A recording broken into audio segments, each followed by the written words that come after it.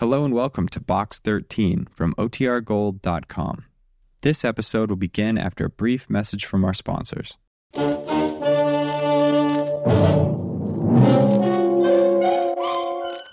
Box 13, with the star of Paramount Pictures, Alan Ladd as Dan Holliday.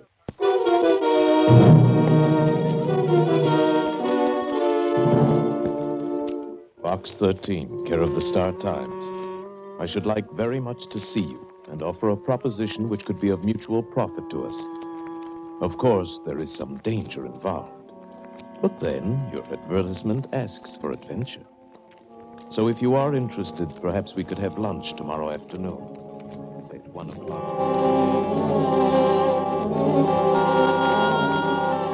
Perhaps we could have lunch tomorrow afternoon, say at 1 o'clock, at the Golden Arrow. Ask for Mr. Waring's table.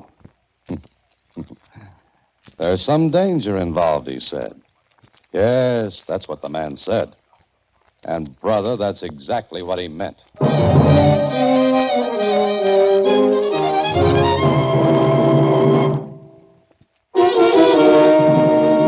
And now back to Box 13 and Dan Holliday's newest adventure, Daytime Nightmare. Well, at least this letter invites you to lunch, Mr. Holliday. Uh-huh. Lunch, and then what? Danger, it says. That sounds exciting. It always does. You know, Susie, someday I'm going to walk into one of these things and not walk out. Then follow up one of these other letters. There's one that asks for a babysitter. The woman says her children are an adventure. Oh, no, thanks. I'll take Mr. Waring's letter and his proposition. Then you'd better hurry. It's almost 12:30 now. Oh, don't push, Susie. Don't push. What time will you be back? Probably this evening. But don't wait for me. Just lock up the office and take off. So long, Susie. The Golden Arrow is one of those ultra dining and luncheon spots where you can get a swell dollar lunch for $5. I asked for Mr. Waring's table, and the waiter showed me to a nice secluded corner. A small orchestra was playing. A couple were dancing. And Mr. Waring was just sitting there. I took a good look at him before I sat down. He was big and handsome, maybe about 50, and the diamond he flashed on the little finger of his right hand was spelled with 1,500 capital dollars. He looked up, saw me standing there. How do you do? You're Box 13? Yes, that's right. You're Mr. Waring. And you're right. Please, sit down. I've ordered lunch. I hope you approve. Oh, thanks. I'm sure I will. You're younger than I expected. Oh, disappointed? No, please. Tell me, is Box 13 the way you make your living? Well, not quite. Yeah, I read your advertisement several times. Adventure wanted, go any place, do anything, write Box 13. Is that said with disapproval? No, not at all, Mr. Dan Holliday. Oh, no, not disapproval, Dan, just regret. Regret that I hadn't the nerve to do such a thing when I was your age. Well, sometimes the regrets are mine. Huh?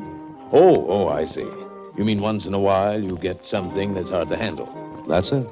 But you've always come out on top. Well, I've had a lot of luck. Is there any of it left? Do I need some? If you do what I ask, you will. All right. What's on your mind, Mr. Waring? First, we'll have lunch, then we'll talk. Will that be all right with you? If you say so, yes. Good. Charles, you may bring our lunch now. Now let's enjoy ourselves. There's lots of time to get serious after lunch.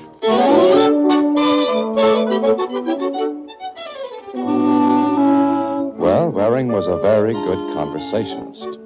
I learned he was an attorney for one of the biggest estates in the country. He kept leading the conversation around to that every time we got on something else.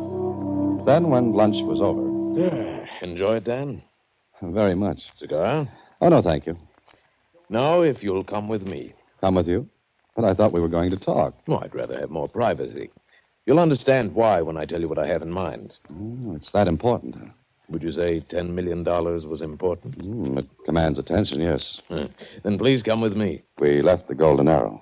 The doorman saluted Waring and signaled a big limousine that sneaked up along the curb and purred to a stop. Please, get in, Dan.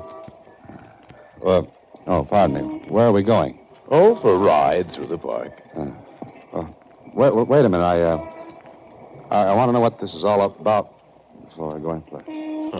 You're not very trusting, are you, Dan? It's not that. Something wrong, Dan? Yeah.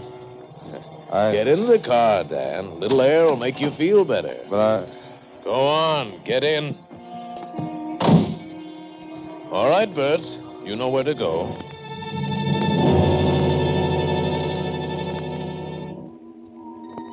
I'd been drugged before, so I knew what it felt like. Felt exactly like this. I came crawling out of the long, dark tunnel with a buzzing in my ears, my mouth dry as cotton. I was lying down, and I reached out my arms. I was on a cot.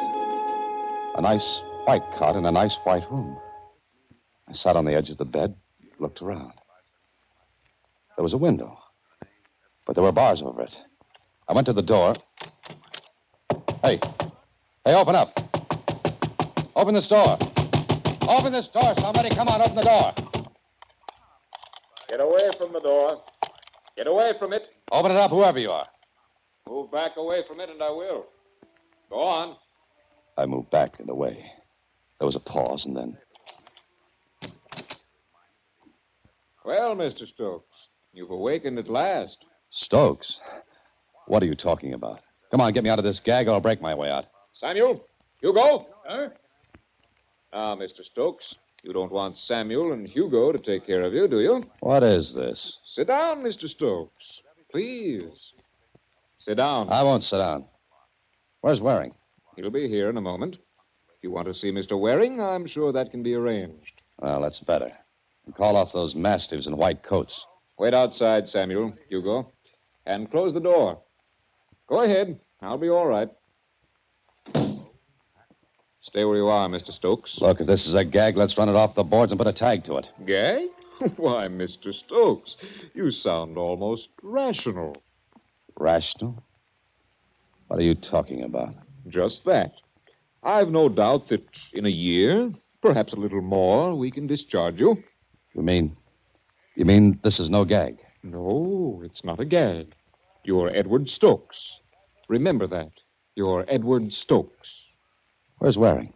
He'll be here to see you with your wife. My wife? Of course. I wonder if you remember her. I don't know what you're trying to get away with, but if I have to play rough, I can play it. Samuel! Hugo! I think Mr. Stokes needs to be quieted. Take care of it, Samuel. Get them away from me. When you've decided to be more calm, Mr. Stokes, we can have a talk in my office. Until then, I shall take precautions against your homicidal tendencies. Well, it was no gag. Samuel and Hugo were too big for games, and they played rough. Samuel left, and Hugo sat beside the bed to watch me. I knew now where I was. In a sanitarium. But why? Now, why was I called Edward Stokes? I had to find out, so I turned to Hugo. What? Oh, Hugo, these straps are hurting me. No thanks, Mr. Stokes. I can't loosen them for you. Look, get my clothes, take out my wallet, take the money that's in it, and just let me get to a telephone. I'm sorry, Mr. Stokes. You know that's against the rules. Who was the man who spoke to me before? That's Mr. Cordell. Mister? Not a doctor? Well, yes and no. This here's a kind of a rest home. Does everyone get as much rest as I do? Hey, you're all right, Mr. Stokes. That's pretty funny. Yeah, I'm dying. Where are my clothes? No. We'll get them for you later. Look, I'm not Edward Stokes. I'm Dan Holliday, get it?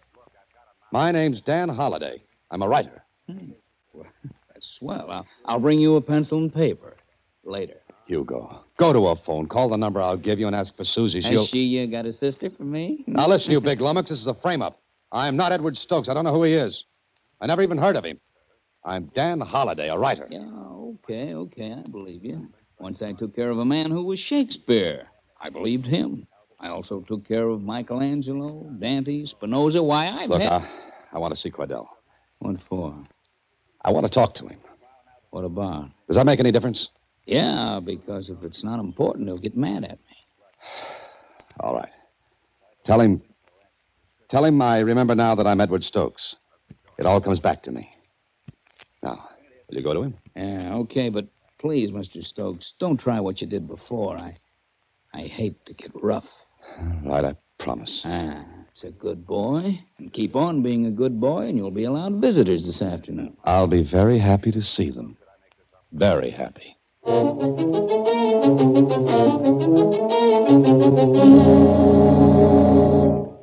right, Mr. Stokes. I brought you to see Mr. Cordell like you asked. Now, promise you'll take it easy?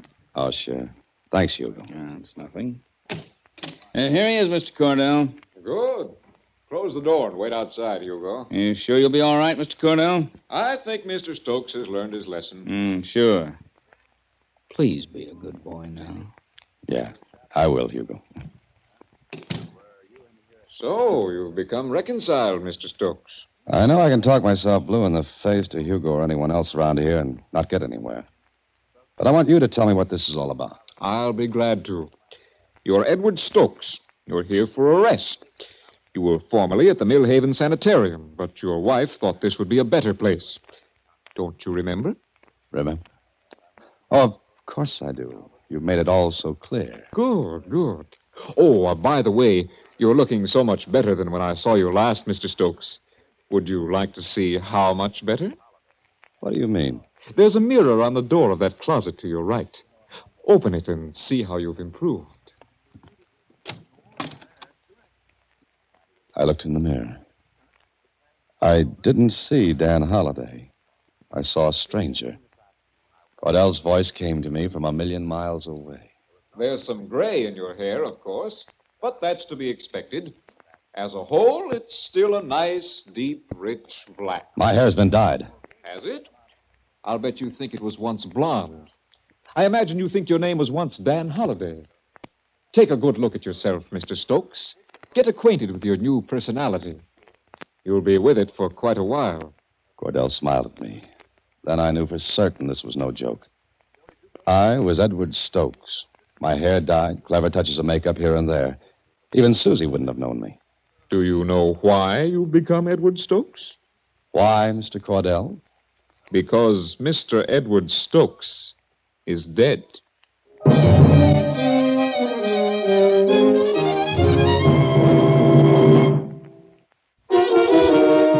And now back to Daytime Nightmare, another Box 13 adventure with Alan Ladd as Dan Holliday. Well, there was a twist. I was a dead man, yet I was alive and being kept alive. But for what? Later in my room, I thought of making a break for it. But there was always Samuel and Hugo. Then later, I was taken again to Cordell's office. This time, Hugo went in with me. Cordell wasn't alone. With him were Waring and a woman. The woman looked at me as I entered. Edward, darling. Would you mind just calling me Dan? Please, Edward. You remember me? Of course you remember your wife, don't you, Edward? Oh, hello, Waring. I must buy you lunch sometime. Lunch? Oh, of course, of course. I told your wife and Mr. Waring that you were so much better, Mr. Stokes. But now you've disappointed me. Oh, I'm so sorry, Mr. Cordell. Hugo, please wait outside. I'll call you if I need you. Sure, Mr. Cordell. He does look like Edward. Must you say it so loud, Philip? Oh, sorry. How long does this go on? Not much longer. Of course, it all depends on you. Yes, how? We'll leave that until later. Clarice. What? You've got to sign those transfer papers. They're all right? Of course. Oh, Edward, it might be interesting for you to watch yourself being committed. I'm warning all of you. I'm going to get out of here. And when I do, And when you do, what? Where's the real Edward Stokes? How does he know about Edward? Cordell, did you open your mouth? What's the difference? He can babble his head off and no one will pay any attention. Suppose something goes wrong. How can it? It's all too perfect. Of course it is. Sign the papers, Clarice. Get it over with. Good. Now let's go. Nothing can go wrong. Not unless you double-cross me. You've got your money, and you're in as deeply as anyone. You better see that everything goes all right. It will. Fine. Now, goodbye, Edward, and good luck. Come along. Well, Mr. Stokes, you're now officially in my care. That should make everything just ducky. Oh, it will. If it's not asking too much, what happens now? My dear Mr. Stokes, if you knew, you wouldn't like it. What's to prevent me from reaching across this desk and knocking your head off just for the fun of it. This gun will prevent it. You wouldn't dare use it. No, not directly. But suppose you did try something. Suppose we struggled and the gun went off accidentally. Suppose it did? And killed you. Who would be your witness? Not you. You'd be dead. Not Hugo, because he saw you attack me this morning. Cordell leaned back in his chair and grinned. Then he laid the gun on the desk. It was so close to me. So close. He knew what I was thinking because his grin widened. But I had to take the chance. I jumped. Stay right there, Cordell. All right. Now that you've got the gun, what will you do? Hand me that phone. Certainly. Here you are. Keep your hands on top of the desk. With pleasure. Whom are you going to call? The police. All right. Go ahead. Hugo! Hugo! What's the matter? Mr. Stokes. Be careful, Hugo. He's raving. Hugo, you've got to believe me. I'm not Edward Stokes. I'm Dan Holliday. Give me 2 minutes to put through a phone call. No, Mr. Stokes. You don't want to do anything with that gun. Better give it to me like a good boy. Hugo, please. Please stay back. Careful, Hugo. He may shoot. Stay back, Mr. Cordell. I can handle him. Hugo, listen to me. Listen to me. Give me 2 minutes on that phone. Just 1 minute. Mr. Stokes, give me that gun. Come on, give it to me. Wait, Hugo. Wait, I don't want to shoot. But I'll have to do it if you come any closer. Better not. Hugo, I'm in a spot. The real Edward Stokes is dead, Hugo. He's been killed by his wife and his attorney. Listen to me. Stand still and listen to me. Easy. Easy, Mr. Stokes. Easy. The real Stokes has been killed. He was taken from the first sanitarium and killed. I was brought here, Hugo. Brought here to impersonate Stokes. Cordell wants me to shoot you, Hugo, so I can be killed legally. Sure, Stokes. Sure. Hugo! I know all that, Mr. Stokes, but if you'll just...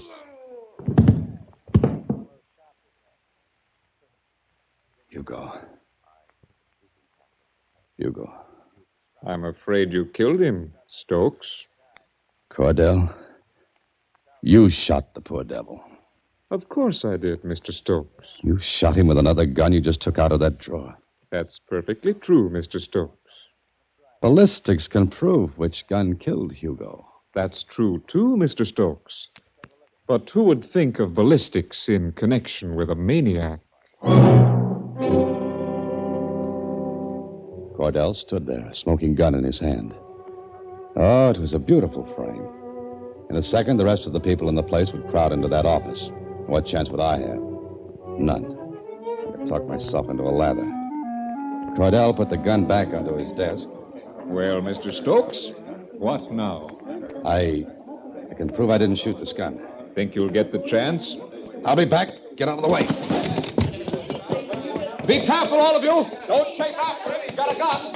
He killed Hugo. Stay back. Let him go. Send out a general alarm. I ran out into the night, out into the rest of my nightmare. I cleared the grounds of the rest home and took to the woods. There was only one thing in my favor, the darkness. I stayed in the woods, but I had to get to a phone. I don't know how long I walked. Maybe an hour, maybe 2. Then I saw a house. There were lights in it. I hesitated, but I had to get to that phone.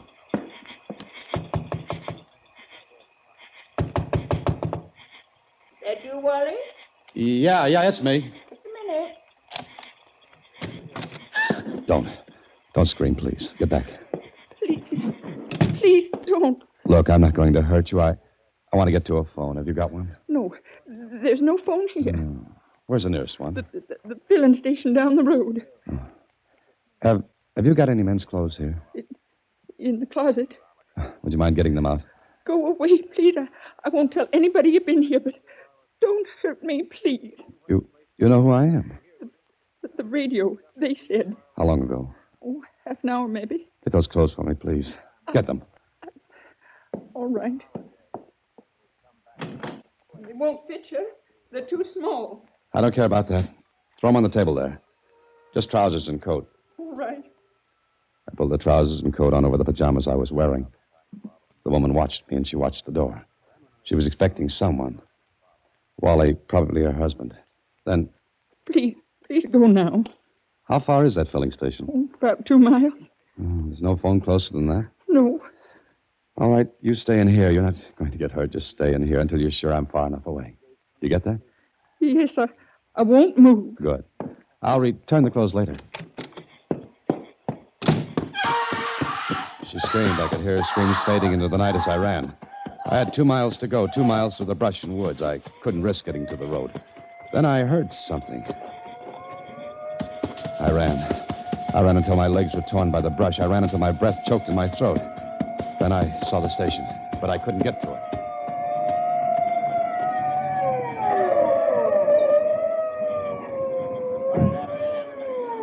I crept closer and lay down in a mud-filled ditch. I knew then what a fox must feel like with the hounds tearing at his heels. I listened. I heard Cordell's voice. Well, to begin with, he's dark-haired, wearing pajamas.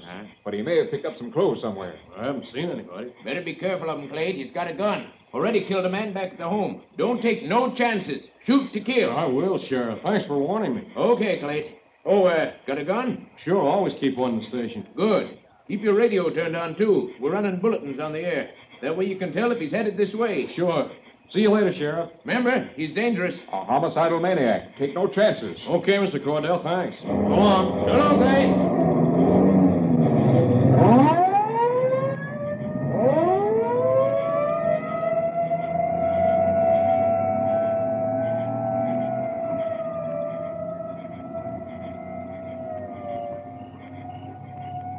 I watched the attendant, Clayt, go back into the filling station.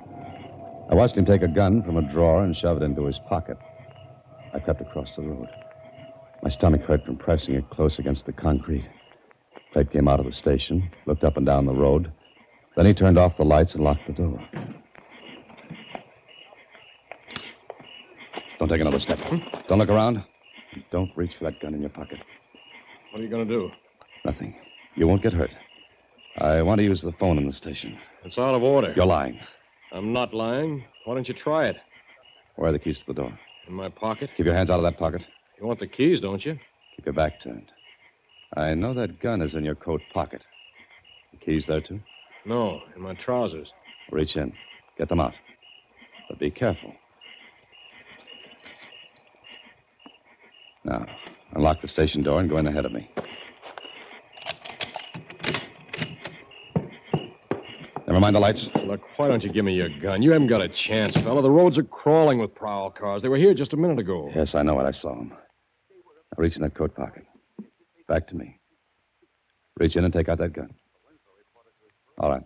Hold it by 2 fingers and drop it on the floor. Go on. Now, stand over there while I use the phone. It's out of order, I told you. Stay where you are. Hello. Hello. I told you. Where's another phone? The nearest one's about 5 miles down the road. You're lying. Like I was about this phone? Look, please, why don't you give up? Give me that gun. We'll go into town. Please. They'll shoot you down on sight if you leave here alone. I've got to take that chance. No, you don't. I want to give you a break, fella. I want to give you a break because... Because? Once I saw a dog shot. A dog they all said was mad. It wasn't mad. All it wanted was water. But they shot it without giving it a chance. Please, give me your gun. Look, if I tell you a story, you won't believe it. I know you won't. Maybe I will. Go ahead. I'm not Edward Stokes. I'm not the man they're hunting for. He's dead. Killed by his wife and his attorney. What? I think because they want his estate. If I'm killed as Stokes, they'll identify me as him. Please, give me the gun. You don't believe me, do you? I believe only that if you leave here and get out on that road, you'll be shot down. You're hurt. Never mind. Get me to a phone. I can't. All right, here. Take the gun. Take it. That's the way, fella. Now you've got the gun. I want you to do one thing. Get me to a phone. Let me call the police. Let me identify myself, will you? Come on. I've got a car.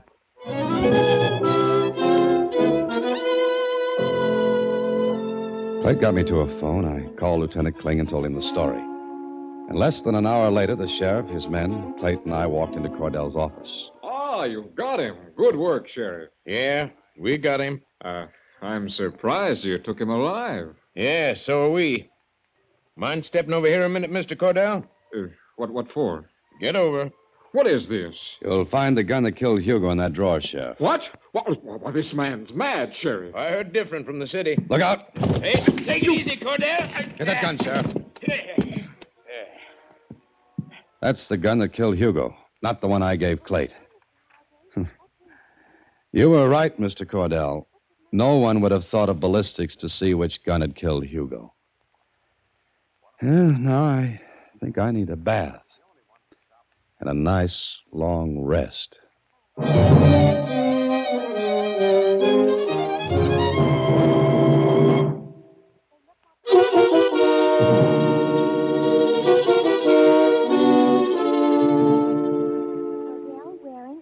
Stokes were arrested on suspicion of murder. Police are searching for the body of Edward Stokes. Gee, Mr. Holliday. Well, it wasn't nice, Susie. But let's forget it. Sure, I know what you mean. Oh, say, I have to remind you. Of what?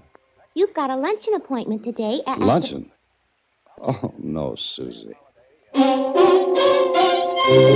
Next week, same time, through the courtesy of Paramount Pictures, Alan Ladd stars as Dan Holliday in Box 13. Box 13 is directed by Richard Sandville, with this week's original story by Russell Hughes. Original music is composed and conducted by Rudy Schrager. Part of Susie is played by Sylvia Picker, and production is supervised by Vern Karstensen. Box 13 is a Mayfair production from Hollywood. Watch for Alan Ladd in his latest Paramount picture.